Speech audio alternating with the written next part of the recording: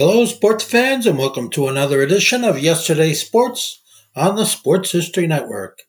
And make sure to check out sportshistorynetwork.com/giveaways. I have two signed books I'm giving away. One is titled No Nonsense Old School Weight Training, and the other is Reliving 1970s Old School Football. This podcast is part of the Sports History Network, your headquarters for the yesteryear of your favorite sport. You can learn more at sportshistorynetwork.com. Hello, sports fans, and welcome to another edition of Yesterday's Sports on the Sports History Network. The year was 1969. The Dallas Cowboys had just lost to the Cleveland Browns 38-14 in the NFL playoffs. Dallas wasn't supposed to lose. They had compiled an 11-2-1 record in the regular season. One of those losses was to the Browns, 42-10, in Week 7. Still, the Cowboys were favored to beat the Browns and move on to face the mighty Minnesota Vikings in the NFL title game.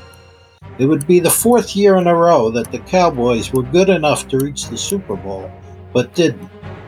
They lost two heartbreakers to the Green Bay Packers in 1966 and 1967 NFL title games.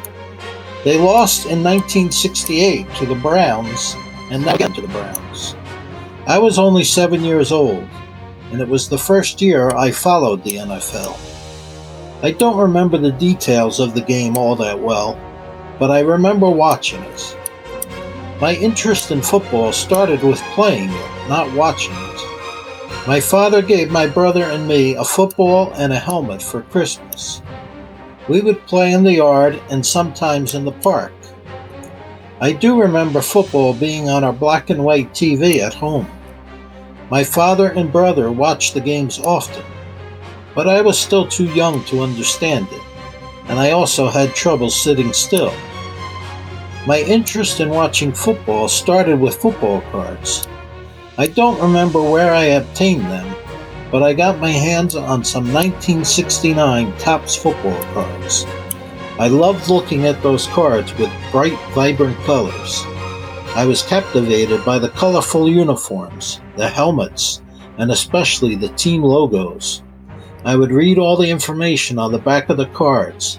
It gave you the player's height, weight, age, stats, what year he started in the league, and what job he had during the off-season. Yes, they had regular jobs in the off-season. It was like a whole biography on each player. That Christmas, 3 days before the Cowboys vs. Browns playoff game, my mother gave my brother and me Dallas Cowboys sweatshirts, our first. She ordered them from the Sears and Roebuck catalog. But at this point, I had two favorite teams, the Cowboys and the New York Giants. My father was a Giants fan, and he had watched all the great Giants teams of the 1950s and early 1960s. Because we were from New Jersey, we were supposed to root for local teams, in our case, the Giants and Jets. But my father said it was up to me which team I liked best. I liked the Giants because my father did, but I also liked the Cowboys because my brother did. My brother is 3.5 years older than me. He started rooting for the Cowboys during the 1967 NFL title game against the Green Bay Packers. He was a big fan of wide receiver Bob Hayes, nicknamed the Bullet because of his blazing speed. Hayes won a gold medal in the 1964 Olympics, and with that was deemed the fastest man in the world. My brother convinced me to choose the Cowboys over the Giants, which didn't take much convincing. The Giants had fallen on hard times, without a winning season for 6 years. Even my father, a lifelong Giants fan, was down on them. He criticized them for trading away his favorite player, Sam Huff, after the 1963 season. The Cowboys, on the other hand, were winning. They had the sharpest looking uniforms in the league. They had great players, too, like Hayes, as mentioned earlier, on offense, and Bob Lilly on defense. Lilly would quickly become my favorite player. That's what made the playoff loss to the Browns so disappointing, especially to my brother, who had watched them lose for the fourth year in a row. 1970 would be different, we thought.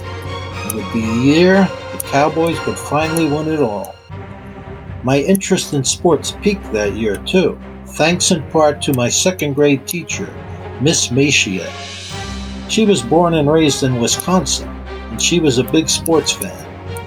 I was usually a shy kid, but I loved talking sports with her. Understandably, she was a Green Bay Packers fan. She liked to tease me about how the Packers had beaten my Cowboys 2 years in a row in the NFL title game. But I was only 4 years old in 1966 and 5 years old in 1967, and I didn't remember either of those games. One day in class, as part of our history lesson, she showed us an 8mm film on the 1967 title game. It was the first time that I had seen the game. It was dubbed the Ice Bowl because of minus 16-degree temperatures. I was mesmerized. I found myself dissecting every play, understanding it all for the first time. I thanked her for showing it, and we talked football for the remainder of the school year. She'll always be my favorite teacher. The 1970 season, the one that my brother and I had such high hopes for, didn't start well. After 9 weeks, Dallas was only 5 wins and 4 losses. 2 of those losses were humiliating defeats, 38-0 to the St. Louis Cardinals on Monday Night Football, and a 54-13 loss to the Minnesota Vikings. I was starting to regret not picking the Giants as my team. The Giants' record stood at 6 wins and 3 losses, and they had defeated the Cowboys in Week 8. But suddenly, the Cowboys got hot. They won the remaining 5 regular season games and made the playoffs for the 5th straight year. Dallas defeated the Detroit Lions in the first round and the San Francisco 49ers in the NFC title game. In their last 6 games, the defense had allowed a total of just 25 points and 2 touchdowns in 24 quarters of football. The Doomsday Defense was living up to its name. We were sure the Cowboys would beat the Baltimore Colts in the Super Bowl, but it wasn't to be. The Cowboys were brilliant on defense, just as it had been the previous 6 weeks, but the team still lost, 16-13, on a last-second field goal.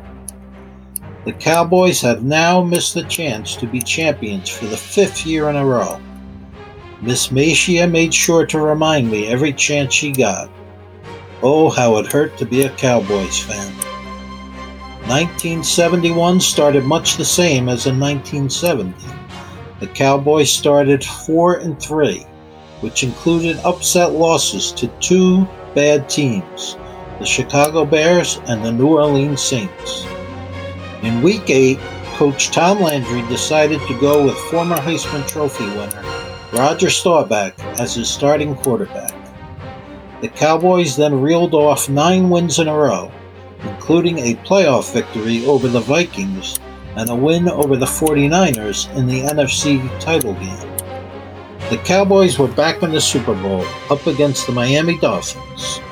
The Cowboys were the better team, but my brother and I were still pretty nervous, knowing the Cowboys' history. But Dallas won easily, 24-3, and we finally had our long-awaited Super Bowl victory. By now, our bedroom was filled with Dallas Cowboys pictures and memorabilia. My Christmas wish list consisted of mostly everything Dallas Cowboys. Shirts, jackets, coats, and helmet, all ordered from Mom's Sears and Roebuck catalog. The 1972 Cowboys picked up right where they left off in 1971, standing 8-2 after 10 weeks. We had high hopes for a 3rd straight Super Bowl appearance.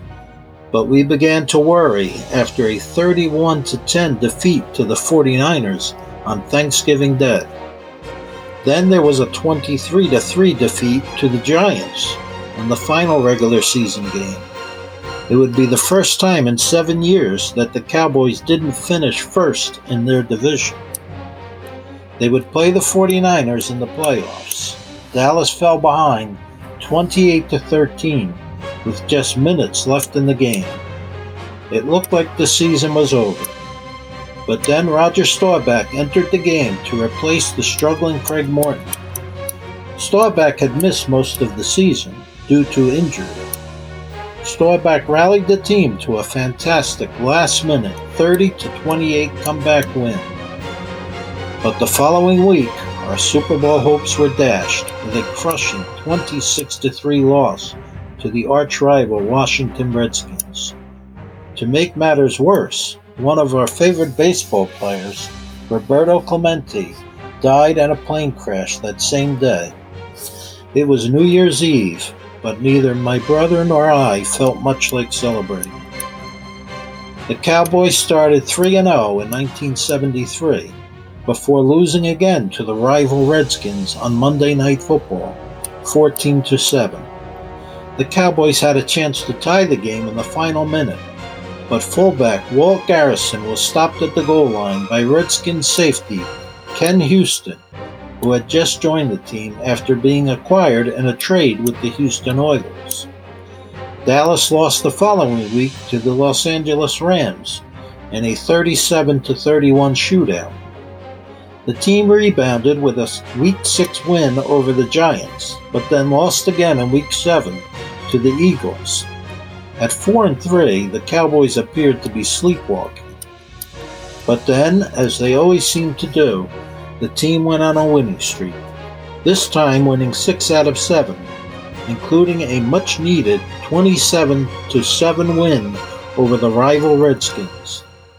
Dallas then avenged its early season loss to the Rams, 27-16, in the playoffs. But they once again lost in the NFC title game, this time to the Minnesota Vikings, 27-10. 1974 started with a 24-0 win over the Falcons, but then came 4 straight losses. I was stunned. I had never seen the Cowboys lose 4 games in a row. They won 7 of the next 9, including a thrilling 24-23 come-from-behind win over the Redskins on Thanksgiving Day. But they failed to reach the playoffs for the first time since 1965. It was clear that changes needed to be made. In Part 2, we will take a look at the Cowboys from 1975 to 1982. This podcast is part of the Sports History Network, your headquarters for the yesteryear of your favorite sport. You can learn more at sportshistorynetwork.com.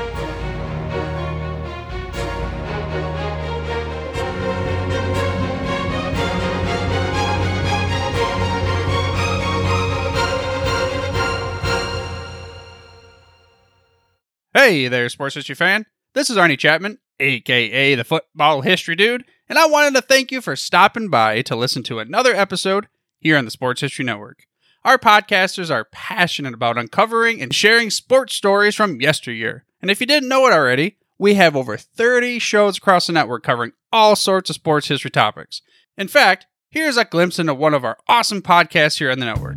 Hello, football friends. This is Darren Hayes of the Pigskin Dispatch podcast, and I'd like to invite you to the portal of positive football history, Pigskin Dispatch and pigskindispatch.com. We talk about everything that centers around the game of American football, expert discussions, the origins of the games, the great players, teams, and coaches, and more, and some great guests and insights from experts. We have new episodes 3 to 4 times a week, and you can find us on sportshistorynetwork.com, pigskindispatch.com, or your favorite podcast provider. How about that? I bet you're super hyped to go listen to that new podcast, right? Well, to learn about this show and all the other podcasts on the network, head over to sportshistorynetwork.com/podcasts. Again, that's sportshistorynetwork.com/podcasts. Head over there today to find your next favorite sports history podcast.